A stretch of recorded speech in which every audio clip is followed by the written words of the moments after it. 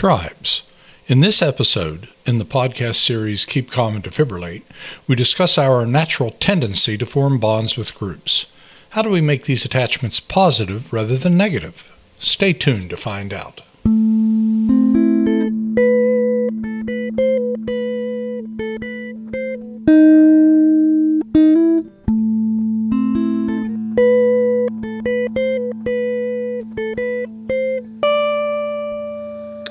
Psychologists call our preference for those who are familiar to us as an in-group bias. For thousands of years, humans lived primarily in tribes and small communities. Our survival depended upon aligning ourselves with our in-groups, people that looked like us, spoke the same language, ate the same foods, worshipped the same God, and much more. Even today, in a connected digital world, we humans still act tribally, sometimes unconsciously, but other times with great pride. If you're a fan of professional sports, you know this very well. The in-group legacy becomes a problem when it limits our capacity to experience empathy for people who don't match up with any of our shared characteristics, the so-called outgroups. You may not even realize you have outgrouped whole segments of society, but all of us do. Homeless people, for example, generally fall into the outgroup category for most of us, so much so that for some people they cease to be considered human beings. Some people automatically consider any group of a different color an outgroup. Others automatically outgroup other nationalities, political affiliations, gender, lifestyle, and religion. And the list goes on. So, Dave, I see that it's a natural tendency to associate ourselves with particular groups, and this group represents our tribes. Obviously, we might choose to belong to a number of tribes. We might have our church group, our group of school chums. Maybe we belong to a fraternity or sorority in college. I'm a proud member of Gamma Delta Iotas, the GDIs, or gosh darn independents. In other words, I was not a fraternity member. So anyway, we choose or are chosen to be included in some tribe, and maybe in several different tribes, depending on how difficult it was or exclusive the tribe may be. We value that tribe differently. Because of the work involved in becoming an emergency physician, I value my membership in the American College of Emergency Physicians considerably higher than my membership in Sam's Club, which only involves a yearly fee. Well, this heightened sense of worth of a tribe, if there was some difficulty or pain involved in the admission, explains initiation rites and ceremonies of joining that tribe. If you went through basic training in the military with its deprivations, its considerable exertion and humiliations, you're much more likely to value your membership in that branch of the military than if basic training was just a few evenings of instruction in adult classes at a local community college.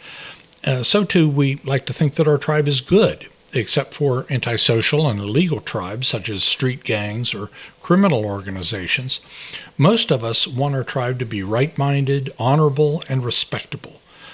Well, face it, most of us would prefer that the Sorting Hat chooses us to be in Gryffindor and not in Slytherin. I thought you were Slytherin, but okay. Jonathan Haidt, in the Happiness Hypothesis, argues that from an evolutionary perspective, morality is a problem. If evolution was about survival of the fittest, then why on earth would people help each other out so much? Why do they give to charity, risk their lives to save strangers, and volunteer to fight in wars? Darwin's thought was that it was a simple answer. Altruism evolves for the good of the tribe you're in. He said, there can be no doubt that a tribe, including many members who, from possessing in high degree the spirit of patriotism, fidelity, obedience, courage, and sympathy, were always ready to aid one another and to sacrifice themselves for the common good, would be victorious over most other tribes. And this would be natural selection. We are individually a weak species. Would you stand a chance if you got into a fight with a Bengal tiger or a grizzly bear? But our tribes made us the most dominant species on the planet by far. Previously, back in the days before the internet, people often joined organizations which catered to their individual proclivities. They had book clubs, knitting circles, prayer groups, and the like. or some groups which had an aura of ability to increase their social status, such as the Lions Club, Elks, Masonic Lodges, Knights of Columbus, a myriad other group of fraternal organizations. These clubs enhanced a tribe bonding among members, and it filled many hours of their leisure time. But with the advent of television in the 1950s, fraternal organization membership declined sharply as people developed other ways to fill their evenings. After the internet and the beginning of social media, particularly Facebook, Twitter, Instagram, and similar platforms, people have tended to gravitate toward virtual tribes, groups which find each other to share some common theme. There are groups catering to political leanings, to shared interests such as gaming, fan groups, music tastes, or any arcane or particular interest. If you happen to like juggling while riding a unicycle, there's probably a virtual group you can join. Given a 38-hour work week and 8 hours of sleep, we will spend about 35% of our waking hours at work. That's a high percentage of our life. If we're lucky, that'd be a good thing if we feel part of a work tribe at a high-functioning, meaningful level. If we're lucky, we are part of that at work, and we could have it emblazoned on a T-shirt, like somebody that would have their Steelers T-shirt, or if you're a misguided person, your Baltimore Ravens T-shirt. Okay. So that statement plays to the darker side of our team good, your team bad mentality, that while entertaining and fun, has the potential for breeding negative emotions, which don't lead to a more inclusive and a more productive society. As you wrote in your show notes, Rex, we can focus on the negative circle the wagons mentality of our team, department, business against other teams, departments, and businesses. I know that, unfortunately, I've played that game at times myself. It's been demonstrated that teams function better with positive interactions. So why are so many of our work teams ruled by dictatorial bosses, and why do many have adversarial dynamics between staff members? A frequently held concept appears to be that if I bring you down, that elevates me. Well, some team members or leaders adhere to this and utilize tactics to vanquish others, when in fact a positive alternative of enhancing and elevating others elevates the whole tribe. Dave, does this situation have to be, and if that's the environment in a workplace, how can it be changed to one of empowerment and assistance toward achieving our mutual goals? Okay, so I'm gonna nerd out a little on you. The 19th century philosopher Friedrich Nietzsche said, "Language dictates consciousness," and there's a whole body of science that goes along with that. In fact, if you actually Google that sentence there, you'll get a whole bunch of different Wikipedia pages. But at work, tribes emerge. This is from a book called Tribal Leadership, Leveraging Natural Groups to Build a Thriving Organization. And in it, basically, the authors argue that tribes emerge from the language people use to describe themselves, their jobs, and others. For most people, language is something they just live with and don't think about, but effective leaders know how to nudge language in a way that makes it morph the culture. They break this tribal leadership into 5 stages. Stage 1, despairing hostility. Essentially what you're saying in that group is life sucks. Your tribe is really pretty miserable, and thankfully these tribes are relatively rare. Think of prehistoric man or street gangs or gangs in prisons. A little bit more common is the apathetic victim tribe that says basically my life sucks. And according to the book, about 25% of companies have this culture. People in this culture are passively antagonistic. They cross their arms in judgment, and never really getting interested in anything, never really having any passion about their work. Their laughter is usually sarcastic and resigned. The stage 2 talk is that they have seen it all before and watched it fail. A stage 2 leader will often try to protect his or her people from the intrusion of management. The mood that results from stage 2 is my life sucks, and it's a group of apathetic victims. The stage 3, which is where a lot of hospitals are, they actually use hospitals as the example in the book, is the lone warrior. In other words, the language is I'm great and you're not. And a lot of hospitals are this way, and sadly, Rex and I have both experienced these kind of cultural phenomena in places we've been. And essentially what they're saying is I'm great and you're not. A lot of doctors operate at this level on their best days, as do professionals, professors, attorneys, and salespeople. Within a stage 3 culture, knowledge is power, so people often hoard it from clients, from contacts, and at the stage 3 level, it's all about the individual win, and winning is a personal thing, not a group thing. They'll outwork and outthink their competitors on an individual basis. The mood that results is a collection of lone warriors wanting to help and support and being continually disappointed that others don't have their ambition or skill because they do the tough work, remembering that others just aren't as savvy. Their complaint is that they don't have enough time or competent support. And what we really hope by doing this podcast is we can get to a level 4.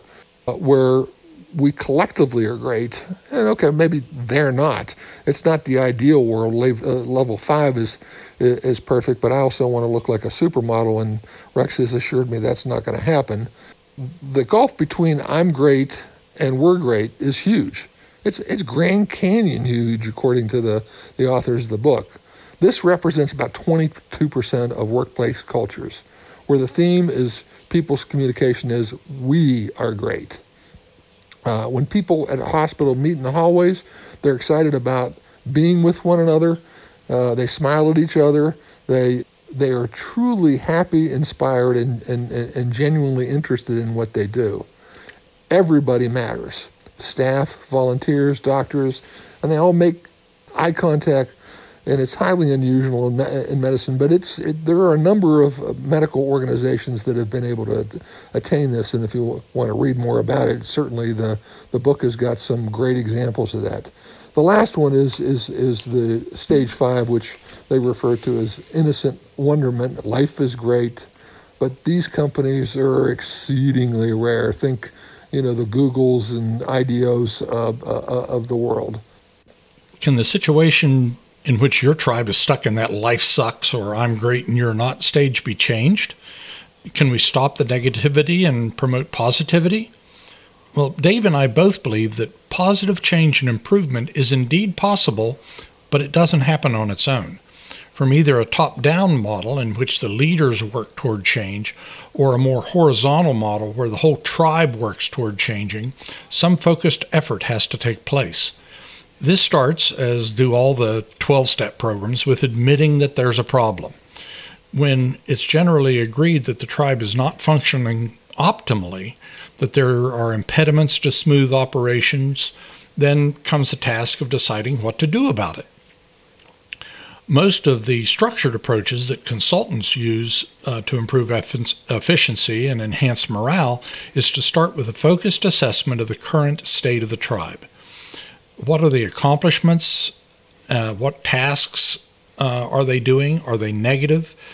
Does it lead to rivalries, inefficient or obstructive interactions, or does it make the achieving of goals more difficult or even prevents them from happening? But once that snapshot of what are the positives and what are the negatives of the tribal structure and interactions, once this picture of the current state's understood, then steps to improve the situation may be considered. Merely pointing out the badness and encouraging people to stop doing nasty things is a rather futile project. True rivalries and bitterness have probably been going on for some time, and shining a light on them is pointless as everyone in the tribe knows who's fighting whom. Team-building exercises designed to improve bonding are often looked on as kind of silly and transparently superficial. They do things like company team building days involving trust falls and discussion circles, and all these structured approaches break down interpersonal barriers and enhance bonding, but many of the tribe seem to think of them as contrived or simplistic. While some tribe members may get something out of them, those consultant groups coming in can be expensive and still not fulfill their promise. They may not improve things the way that it was intended. Mentoring and teaching by example are strong but very slow methods of improving tribe dynamics. Being a strong advocate for the best ideals of the workplace is essential. Practicing what you preach is absolutely necessary, as most people can spot a hypocrite, and so leaders especially have to project an image of support, encouragement, pronounce a dedication to the tribe and to all the team members. The goals of the group need to be explicit and understood by all, and the leader has to embody striving to actualization of those goals. Dave, what do you think about this? How can a tribe shift from reverse to drive and start moving in a more positive direction for the tribe?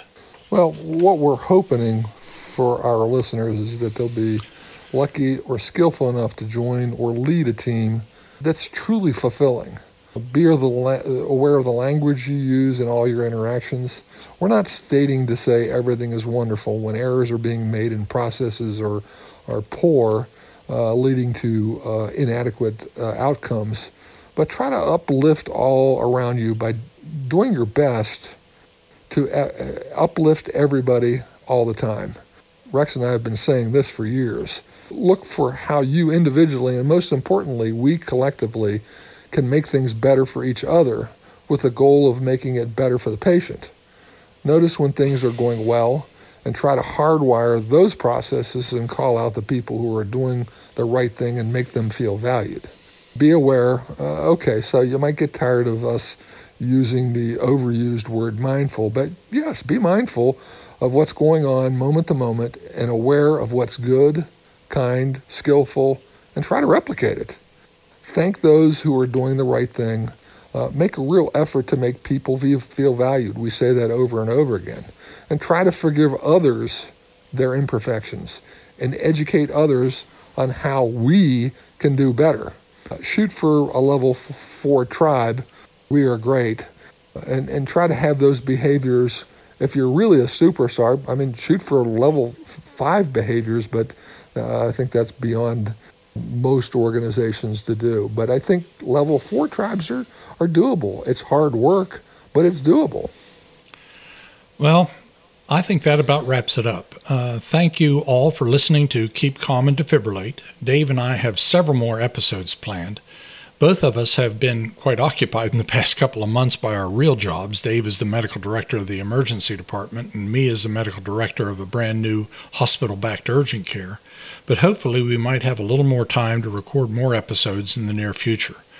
We hope you enjoy listening, that you get some benefit from the podcast.